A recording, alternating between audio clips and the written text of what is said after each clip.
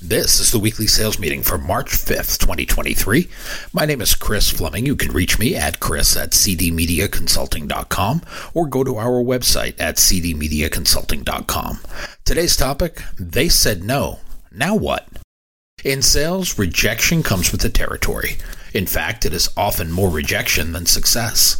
The average closing ratio of all sales professionals across all industries hovers around 10%, and that includes all the internet gurus who claim to have near 90% success rates. Of course, they can never produce any real customers. For the rest of us mere mortals, we hover in the 10% neighborhood. This is the roller coaster ride of business development. It is the funneling nature of the sales process. It puts us on the road to what former sportscaster Jim McKay would call the thrill of victory and the agony of defeat. He made that phrase famous on ABC's Wide World of Sports, yet this is not a sport, it is our profession. And in our profession, the word no is something we hear often.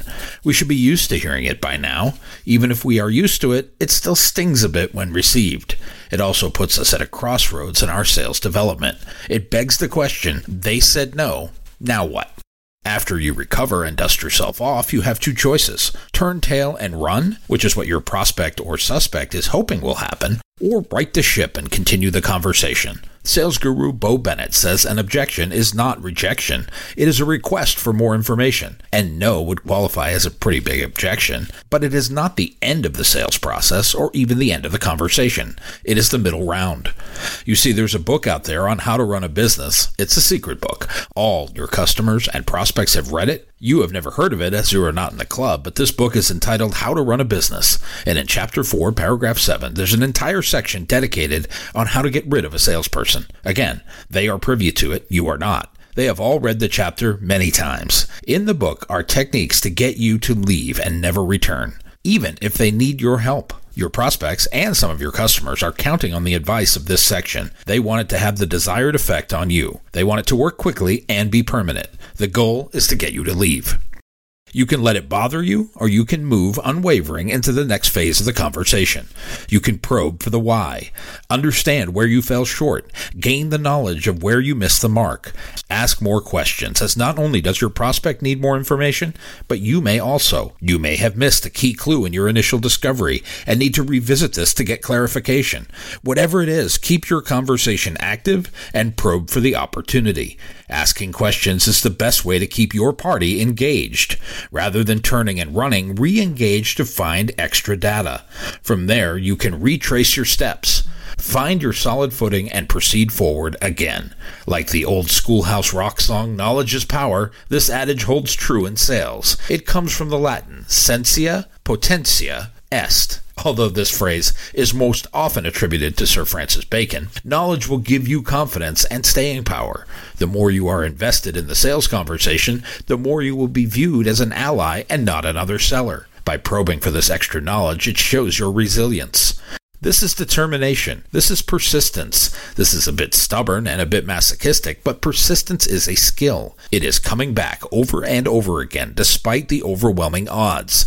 It is defying the odds and saying you will be a success regardless of the headwinds. One might even go as far as to say persistence is a talent. The late science fiction writer Octavia E. Butler did say that. She said, "The big talent is persistence. It is that thing that keeps us going." Let's agree with her and call it a talent. We keep coming back for more because we know deep down that what we do is useful. What we have to offer is needed, and what we represent is progress, growth, and prosperity. Harness your talent and keep coming back for more. Keep coming back until there is nothing left. It is the way to be successful in sales and in life. One might argue life is sales, so they're one and the same, but your success is driven by your persistence. It is your never-give-up attitude in the face of resistance. As Dale Carnegie put it, flaming enthusiasm backed up by horse sense and persistence is the quality that most frequently makes for success. Do you have this mentality? This never-say-die attitude that keeps you in pursuit of your goal no matter if the odds are long or longer? Our selling world is going to be filled with peaks and valleys. Oftentimes, it is more valleys than peaks. At times, we will reach a plateau where we are not moving at all, but treading water. That requires immediate action and attention. Motion is one of the keys to solving the stagnation problem. Just like with treading water, if you stop moving, you will most likely sink. And in selling, that is a negative proposition. The other thing could also happen. Instead of sinking, we stagnate. It is that time when we could start coasting. If we did that, as we have determined, attrition and natural selection would put us out of business within 5 years. That is the predicted outcome if we did nothing. If we stayed in this pattern, our customers would leave. So we have to keep making the case for ourselves and our product or service month in and month out. This way, we continue to refill our coffers with fresh customers, fresh prospects, new leads, and new business. As Thomas Edison said, our greatest weakness lies in giving up. The most certain way to succeed is always to try just one more time. He knew a thing or two about not giving up. It is a parallel to the world of selling. If we give up on the first try, we may want to look for another profession. The statistics on success in selling are most sales are not made on the first contact or even the fifth. It is the 8th, 9th, or 10th contact where a customer is born. If we gave up in the early rounds, the fight will be over before the first bell. This resilience is important to move forward. It is one of the many ingredients to make us successful in our selling careers. There are others. I like this quote when it comes to selling. As important as hustle is, grit and resilience are equally as important because there's a lot of rejection in our business. Except it was not written about selling, although it should have been. It was written about politics, and it comes from Troy Carter. He is the congressman from Louisiana's 2nd District. He didn't know he would be providing us with locker room material for our next sales meeting. These traits are all part of the chemical makeup of great sellers. You can be one if you choose this attitude. If you develop these characteristics, if you have this desire to be successful and keep these ideas in your mind at all times, it is a mindset to adopt, an attitude of yes, I will instead of woe is me. Like the old Mark Twain quip, if you think you can, you probably will, and if you think you can't, you are right. We may not know yet what to do with the information we uncover, but asking questions becomes the key to discovery. It may make sense to prepare a list of probing questions in case you hit an impasse with your prospects. Some might think this is to be inviting disaster, but I look at it more like preparation. If you get to the point where you cannot move forward, what then? If you are ill-prepared, the conversation will end, and you will leave with nothing anyway. So why not prepare to extend the conversation? Why not prepare to probe for more information? The famous map maker Nicholas Copernicus wrote, "Those things which I am saying now may be obscure, yet they will be made clearer in their proper place."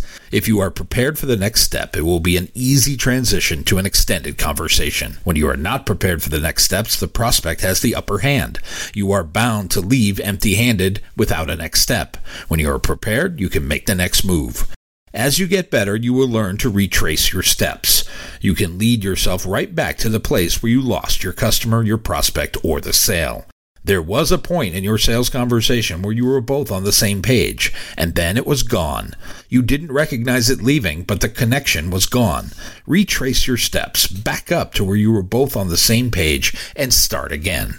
If you have a qualified prospect with a need for what you are selling and an affinity for growth, you are well within your right. If you have a prospect who is unqualified, you should have never had the conversation in the first place. In your quest to separate suspects from prospects, it should be obvious who is a player and who is a pretender. Treat each in kind. For players, back up to that place where you were both on the same page. Rectify the situation. Ask the question, where did I lose you?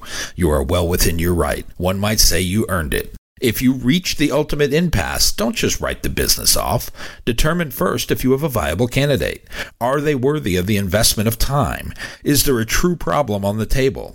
Is it one that you can solve? Are you dealing with the ultimate authority or a glorified gatekeeper? Are you convinced that this business wants to be in business in 6 months, a year, or 5 years? If yes, proceed. If no, move on to the next. If nothing is going to happen today, ask for the best alternative. That would be the next meeting with another plan, another idea. Not everyone is going to say yes to you on every occasion, but if you are solving a real business problem or meeting a need, real or perceived, you will get a seat at the table. And that is all you can ask for, a legitimate chance to win their long-term trust. Don't worry about hearing no. Worry about not having a plan to recover if you do. As the heavyweight boxer Mike Tyson once said, everyone has a plan until they get punched in the mouth.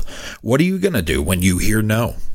My book, Yes, I'm a Salesman, You Can Be Too, is available now on Amazon.com. If you like what you have heard here today, please consider ordering a copy or two. You can always send one to a friend. You can find it now on Amazon.com.